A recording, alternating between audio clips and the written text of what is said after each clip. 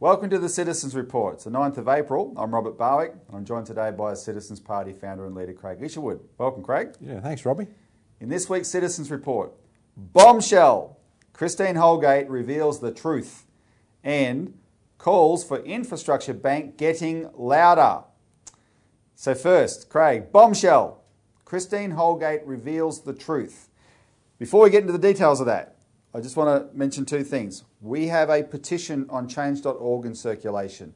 Please sign and share it. And if you've already signed and shared it again and again and again. There's a hearing coming up in Parliament next Tuesday. Today's Friday the 9th. On Tuesday there's a hearing in Parliament. I'll be there. We'd like to get that petition to 10,000 signatures before that hearing. That's the petition calling for Scott Morrison to apologise to Christine Holgate and reinstate her. Second, I want to announce a campaign that is not our initiative.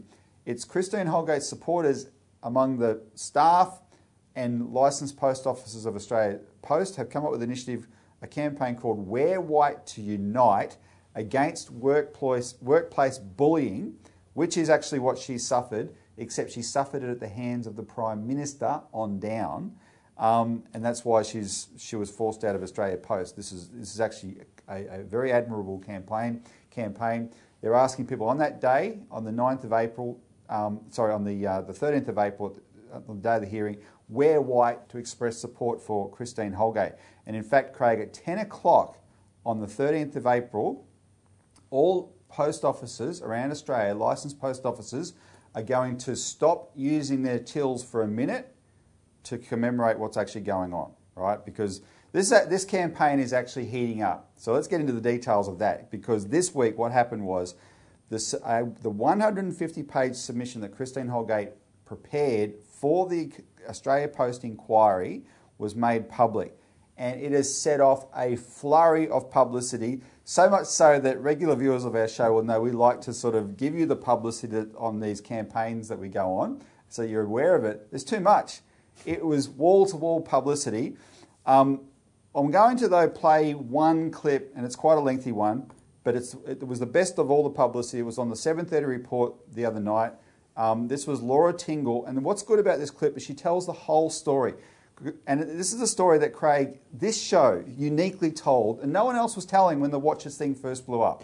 Robbie, I also think it's to our viewers credit as well that a large number of people have been calling their MPs exactly and actually getting mobilised. And this is what the Citizens Party are about. One of our mottos, our new model, is citizens taking responsibility. Well, if you take responsibility for your nation, if you talk to your members of Parliament, email them, and so forth, you can create changes like we've seen with this campaign with Christine Holgate. So we got the word out because we knew there was something else that was much bigger than the Watchers. We got the word out that this was about the banking deal that she had done, etc. And so finally, 7:30 report did its job. Laura Tingle did this report 2 nights ago. There were a small number of senior people who'd put in an inordinate amount of work in, and they did receive an award from the chair, myself, and on behalf of the board. They were a Cartier watch of about a value of $3,000 each. 4 Cartier watches, presented as an example of fat cat largesse and what is known in politics as bad optics. 6 months on, the outrage they provoked from the Prime Minister on the day seemed curiously out of whack with the scandals that have engulfed his government since. I was appalled. It's disgraceful. And it's not on. The Chief Executive wishes to stand aside. Well, not wishes to stand aside. She's been instructed to stand aside. And if she doesn't wish to do that, Mr Speaker, she can go. Yes, the Prime Ministerial outrage was so high it was on the needles in the strawberry scale. But there were just 2 problems with all the outrage. The first was the backstory about the Cartier watches. The second was that the reputation of one of Australia's most successful businesswomen, Christine Holgate, was destroyed in a few minutes of outrage that has subsequently come to look badly misplaced.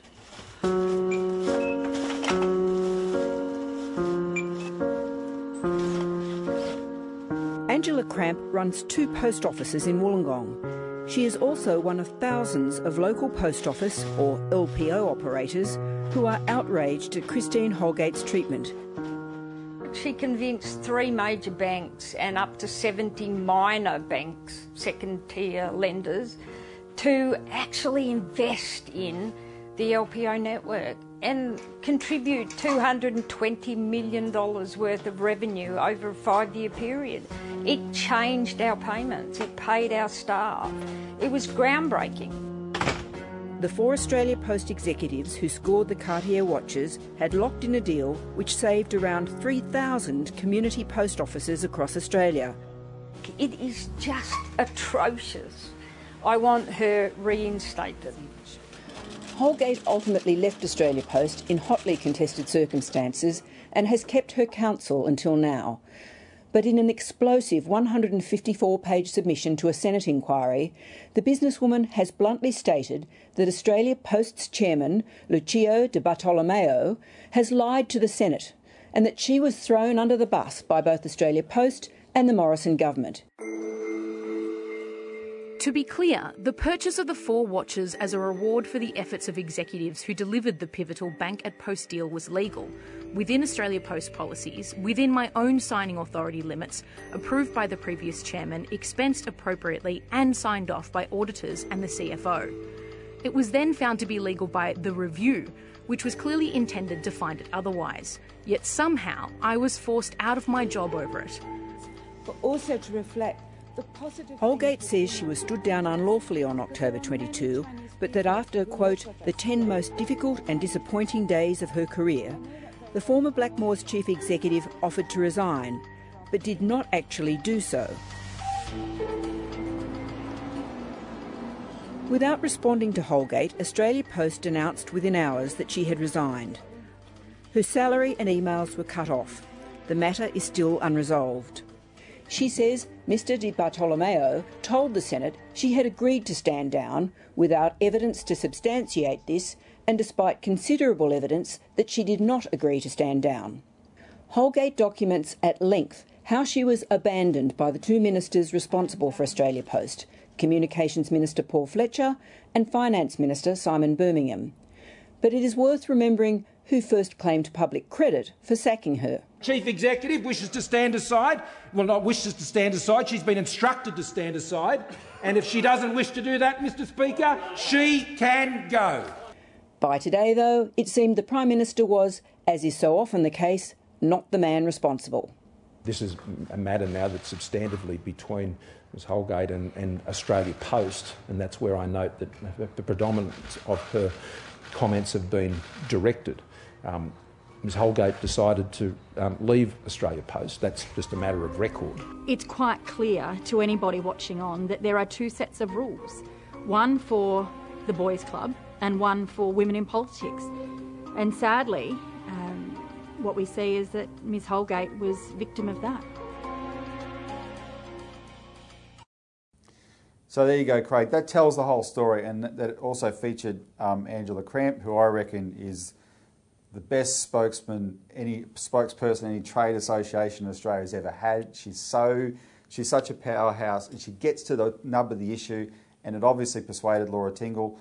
And the other thing about that particular clip, Craig, is that Laura Tingle gave due credence to the fact that Christine Holgate hasn't resigned. Yeah. And that's the nub of the issue about whether she'll be able to come back or not. It's a bit of a shock, Robbie, to get straight coverage. I mean, this was it's in this day and age, everything's got a spin on it, but this one didn't. No, it's very good. All right, we're going to take a break and come back and deal more on this subject afterwards.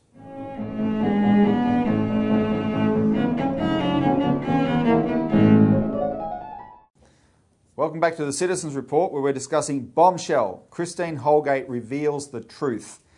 So the nub of what Christine Holgate revealed in her submission is that the chairman of Australia Post lied. And she identified the 2 main issues he lied about. He lied about her standing down, and he lied, or he claimed she agreed to stand down and she didn't, and he lied about this Boston Consulting Group report, which we've devoted episodes of this show to the fact that this is a report the government's keeping secret from Parliament because it exposes the privatisation agenda behind the moves to get rid of her, right? I mean, people have, and the privatisation, Craig, can happen in one or two ways. Actually, bundle up the organisation, sell it off. There's another form of privatisation, though, where they so weaken the organisation that it allows all these big multinationals to swoop in, companies like DHL, which has the contract to distribute the vaccines around Australia, for instance, right? Big multinationals to swoop in and take over Australia Post business because it's not in any position to compete anymore. And you might say, what's wrong with that? Well, once that happens, if the organisation's so weakened, it will not be able to sustain its network of post offices around Australia, and you will see the ultimate collapse of the organisation. Well, essentially, right? Robbie, you're talking about the elimination of a public service. Yes. And the idea since the 70s, since we've done a lot of work on an organisation called the Mont Pelerin Society, is the government is ineffective, government's inefficient, therefore you've got to outsource everything to the private sector. What they're not telling you is, though, because they want to make a buck. So the services that people should be getting from their taxes and from their government are basically being offloaded onto private organisations where you've got to pay for them again. No, exactly. And that's where this push has come. And the Liberal government's championed this for the last 50 years. Well, but as we know, the public, all this time later, hates it. Of course. Right? And that's why they're keeping this report secret. And that's why the chairman lied about it. And Christine Holgate has shown just how many times he lied. And the fact that she actually proved in her submission the lies. And the only conclusion you can draw is he lied on behalf of the government in both instances. He lied to get rid of her, and he lied about this Boston Consulting Group report. And so consequently, as a result of this submission, Morrison and the people around him are ducking for cover, Craig. I'm going to play a clip on Morrison that is just extraordinary, because when he was asked about this in a press conference, this submission, in a press conference the next day, this week, instead of being the fire-breathing dragon he'd been in Parliament the day he monstered her, right? It was like, nothing to do with me. This is between her and Australia Post. And so what somebody did very cleverly is create a clip contrasting Morrison on the day, the 22nd of October, when he unloaded on her in Parliament, to how he was a few days ago in this press conference. And you can see that he cannot, and the fact that the clip was done means he's not going to get away with this tack where he's trying to duck for cover and stay out of the firing line. Watch this. She's been instructed to stand aside, and if she doesn't wish to do that, Mr Speaker, she can go. Ms Holgate decided to leave Australia Post. That's just a matter of record. She's been instructed to stand aside, and if she doesn't wish to do that, Mr Speaker, she can go. She was literally sacked on the floor of Parliament. There was a review that was undertaken into the matters that were brought up by the Senate at estimates, and before that was concluded, Ms Holgate decided to leave Australia Post. Now, that's just a matter of record, and these issues now, as I understand it, are between Ms Holgate and Australia Post, and I'll leave that matter there for the time being. Now, I will say, in that clip you saw Catherine King of the Labor Party, and what she said was right, that Christine Holgate was effectively sacked on the floor of Parliament. I am a bit sick, though, Craig, of all these Labor women who are jumping on the bandwagon now, who are trying to make it, and there is an element of this which is about the treatment of women. I don't deny that's a serious issue. But they're trying to make it entirely about that and act all sincere on Christine Holgate's behalf, when at the time there was a Labor woman, Kimberly Kitching, who initiated this attack with an ambush that she had to go hire an archaeologist to go back that far and dig up the evidence, right? Probably do carbon-14 dating, Craig, on the watches, right? Because it was so long ago to find these things, to attack Christine Holgate with in Parliament. And everyone saw how she was treated, and none of these women said a word at the time, right? They're jumping on the bandwagon. So I'm disgusted at that. I have to therefore acknowledge Bob Katter, because of there's 250 people in that Parliament. One member of Parliament did not care about the sort of the political look of defending a fat cat CEO with watches. He knew it was wrong, and he spoke up straight away, right? And I know that actually meant a lot to the licensed post officers now the truth is out, everyone's jumping on the bandwagon. You've got to take your hat off to Bob Katter. But also Morrison's attack on her in Parliament was to intimidate everyone else. I mean, because how can they speak up and then you're reprimanding or countermanding the Prime Minister? Yep. I mean, that's why people got to keep their mouth shut in the Liberal Party. Well, no, exactly. But there's also an element where it's times like this which people prove their mettle, all right? And the people that do prove their mettle, they're the ones you watch for in the political process. The other person I have to single out is Josh Frydenberg, who this week he said something disgusting. He called Christine Holgate's treatment appropriate, and for him to say that now that everybody knows what they know is just disgusting, especially for this reason, Craig. Josh Frydenberg, of everybody in that building, knows better than anybody else how important the banking deal was that Christine Holgate awarded the watches for, because he helped her do the deal 2 years later. She thanked him publicly for it at the time. Yet he said nothing when she was attacked over those watches to provide any context that it was for that deal. He stayed silent and let her be attacked, and now this week he calls what she suffered appropriate. Right? These people are pathetic cowards. He was new into the job when this happened too, Robbie, with the banking deal, Yep. Bank at Post, with the Christine had initiated, and I suspect he got clobbered.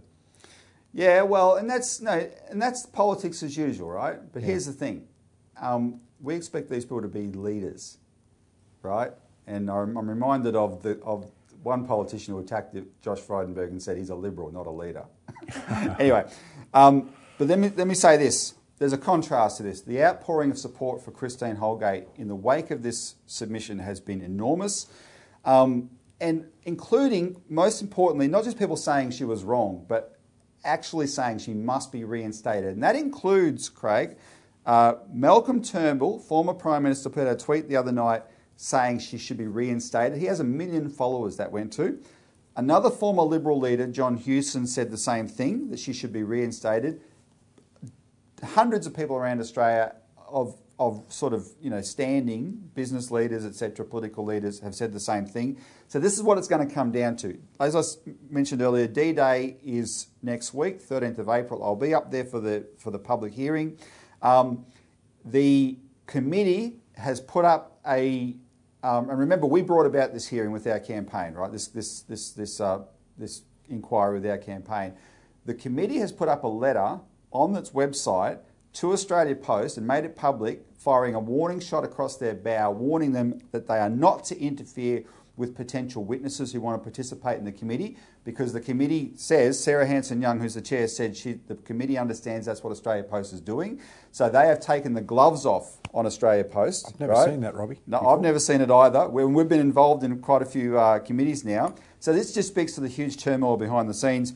Quickly though, Craig, question for you. Whatever happens in this whole saga, and it's been a saga, it at least has exposed the powerful vested interest in the way Australia is run. And that spotlight will ultimately help clean it up so we can achieve the good policy outcomes we want, like a public bank, like a postal bank, right? Yeah, as you said before, Robbie, people hate the privatisation agenda. That's what's behind this whole attack on Christine Holgate, to get rid of her, because she was successful in overturning a program to destroy Australia Post and bring it down, make it unprofitable so it could be sold off. The Boston Consulting Group, report, that's now going to be in the spotlight as well. Yep. So the true agenda is coming out, and this is good, because this is going to help to overturn 40 to 50 years of policies that have destroyed this country, and policies that we've been fighting against, for the 33 years, Robbie. So this is good news. It's a good direction. No, exactly. All right, let's take a break. When we come back, we're going to talk about how calls for an infrastructure bank are getting louder.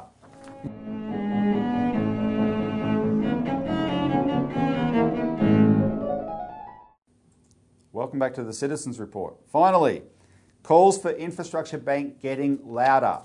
So, Craig, the big development this week came from the United States, where the new President Joe Biden announced a $2 trillion infrastructure investment. Now, it's great in principle, and it's sorely needed, right? We've said, if we've said it once, we've said it 1,000 times on this show. If America got its own house in order and started to focus on the infrastructure it needs, it'll be too busy doing that to start wars around the world, right? So this is very good.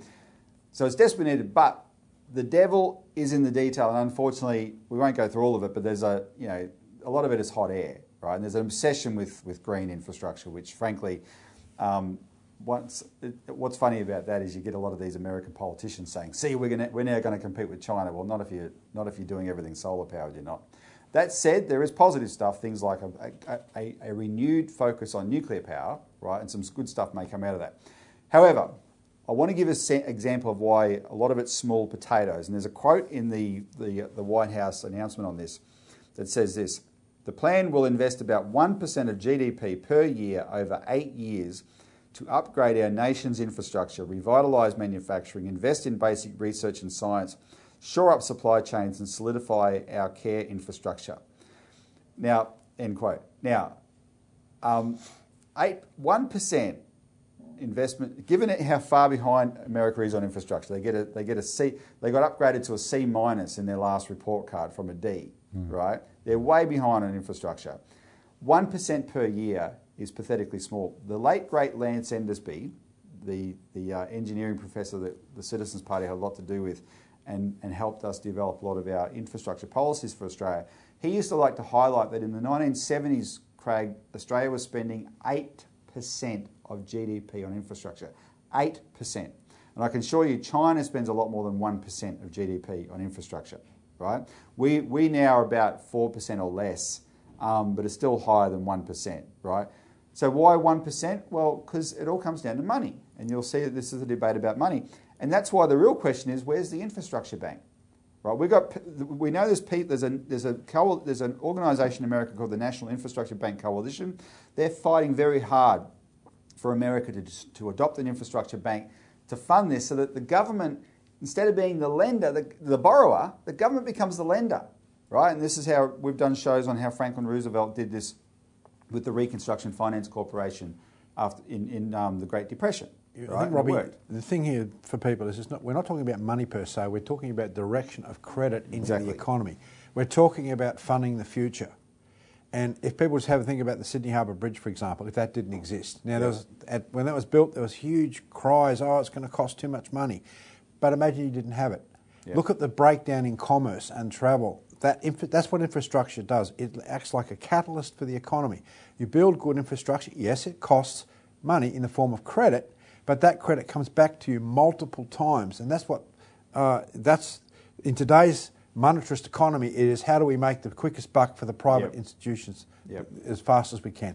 No, exactly. So the question is, will America do this properly, right, and actually make infrastructure work for it, or are they going to do it in something in a Band-Aid way? So put that aside, though. That is helping people think about it. What I've noticed, what I want to go through, is the calls for an infrastructure bank that we've been pushing like crazy here are actually getting louder here. And I want to give you some examples. So the other week we did a show where we highlighted how the LNP Member of Parliament, George Christensen for Queensland, he's just chaired a committee that's recommended a national development bank for Australia, which is sort of similar to a national infrastructure bank. So that's now a government committee recommending it. The Nationals, Craig, the National Party have finally got their act together. They've produced a 20-page policy paper. It's called Australian Manufacturing 2035, which sets out a plan to double manufacturing employment, that is to add another 800,000 jobs in manufacturing over the next 15 years. And that includes this, quote, establish a concessional lending facility for investments in our manufacturing capacity by expanding the remit of the Regional Investment Corporation to include new low-cost long-term finance for strategic manufacturing industries, effectively a development bank. And I have to acknowledge, I've taken that quote from the National Civic Council's News Weekly publication, because they've been reporting this. That is an excellent development. It just shows you in Parliament the focus has been on this.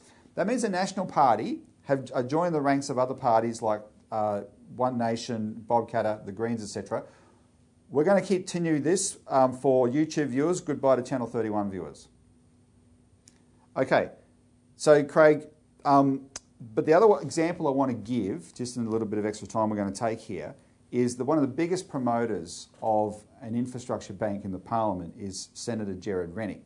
And he's an LNP senator, a Liberal senator from Queensland. I just want to get this is just to give people a flavour of how much this is becoming topical in politics today, right? So just before I do, just to recap that list of people, you've got in the Parliament, you have these are the parties and individuals pushing an infrastructure bank or a development bank, public bank. The Greens, One Nation, Qatar, now the Nationals with their manufacturing policy, and then individuals inside both the major parties, right? And one of the ones we're going to highlight now is Gerard Rennick. So he's just put up this Facebook post, and I'm going to read out the post, and you'll see the clip he plays with the post, which is, you know, the message he wants to get across is develop Australia to own Australia, right? This is what he says, quote, "As a sovereign nation, Australia should build, own and operate its own infrastructure. Over the last 40 years, Australian governments have sold off infrastructure that provided essential services such as electricity, insurance, banking and freight. This has made it harder to fund other essential services such as schools and hospitals. It's time Australia, with funding from the RBA, started its own infrastructure bank to build infrastructure to underpin our sovereignty and prosperity. By building more infrastructure, governments can provide better services and lower taxes." So, I mean, you know, I just think that's an excellent expression of the policy from Senator Rennick, and there's a groundswell here. So, Craig, you started the Citizens Party, then the CEC, 33 years ago, when all these types of institutions were actually being shut down. Would you say the tide is turning? Oh, Robbie, look, I think you can say that the psyche of the Australian population has within it the idea of what the Commonwealth Bank used to represent. Yep. Go back and have a look at the history, and a lot of people know the history of the Commonwealth Bank because it functioned like a national bank, a development bank. It funded our wars, World War I and World War II, indirectly by controlling the private banks in many respects. But it funded their economic development to allow us to wage those wars. Yeah, and look, the point is that you need a development bank to fund basic economic infrastructure, real infrastructure. And we were back in 1990, we produced Sovereign Australia, an economic development program to save our nation. In 1990, that's 31 years ago. And the point is, in that document, we go through the absolute need to look at the physical economy of the nation. Now, we've been through COVID, we're going through COVID-19, right? Any wise politicians, anyone that's got the interests of the nations at heart, knows you have to provide the credit to support the productive nations, the productive industries of the nation. That's farmers, that's manufacturing in particular.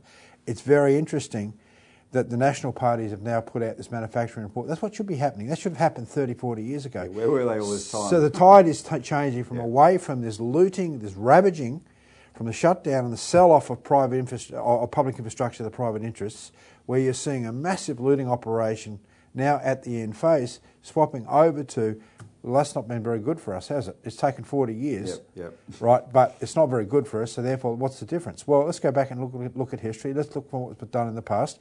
Let's cast aside a lot of the political axioms. Government can't be too big. You can't have government provide services. Well, isn't it interesting that in the middle of the COVID-19 pandemic, guess who has to step up and provide the services? And even then, you've got consultancy agents in the background, Price Waterhouse Coopers and so forth, consulting them because the public service isn't big enough to do this.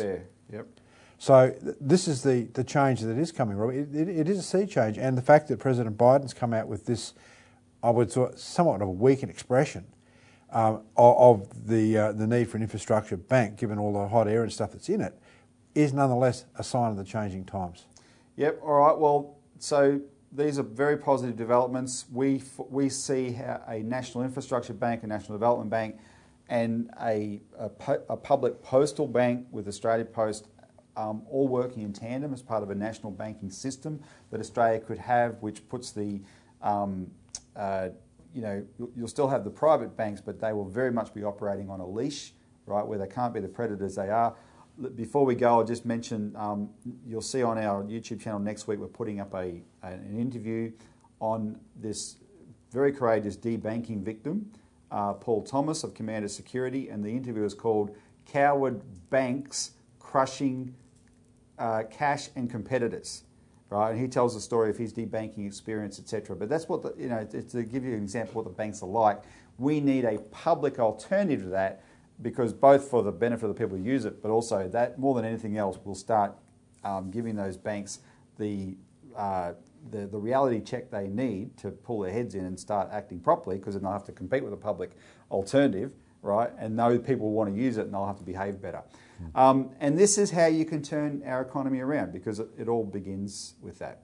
So Craig, thanks for joining us today. Yeah, thanks, Robbie. Thanks to the viewers for tuning in. Stay tuned for what happens next week at the Australia Post hearing. Sign and share that petition, and share it and share it and share it. Let's get it to 10,000 as fast as we can. And tune in next week for more of the Citizens Report.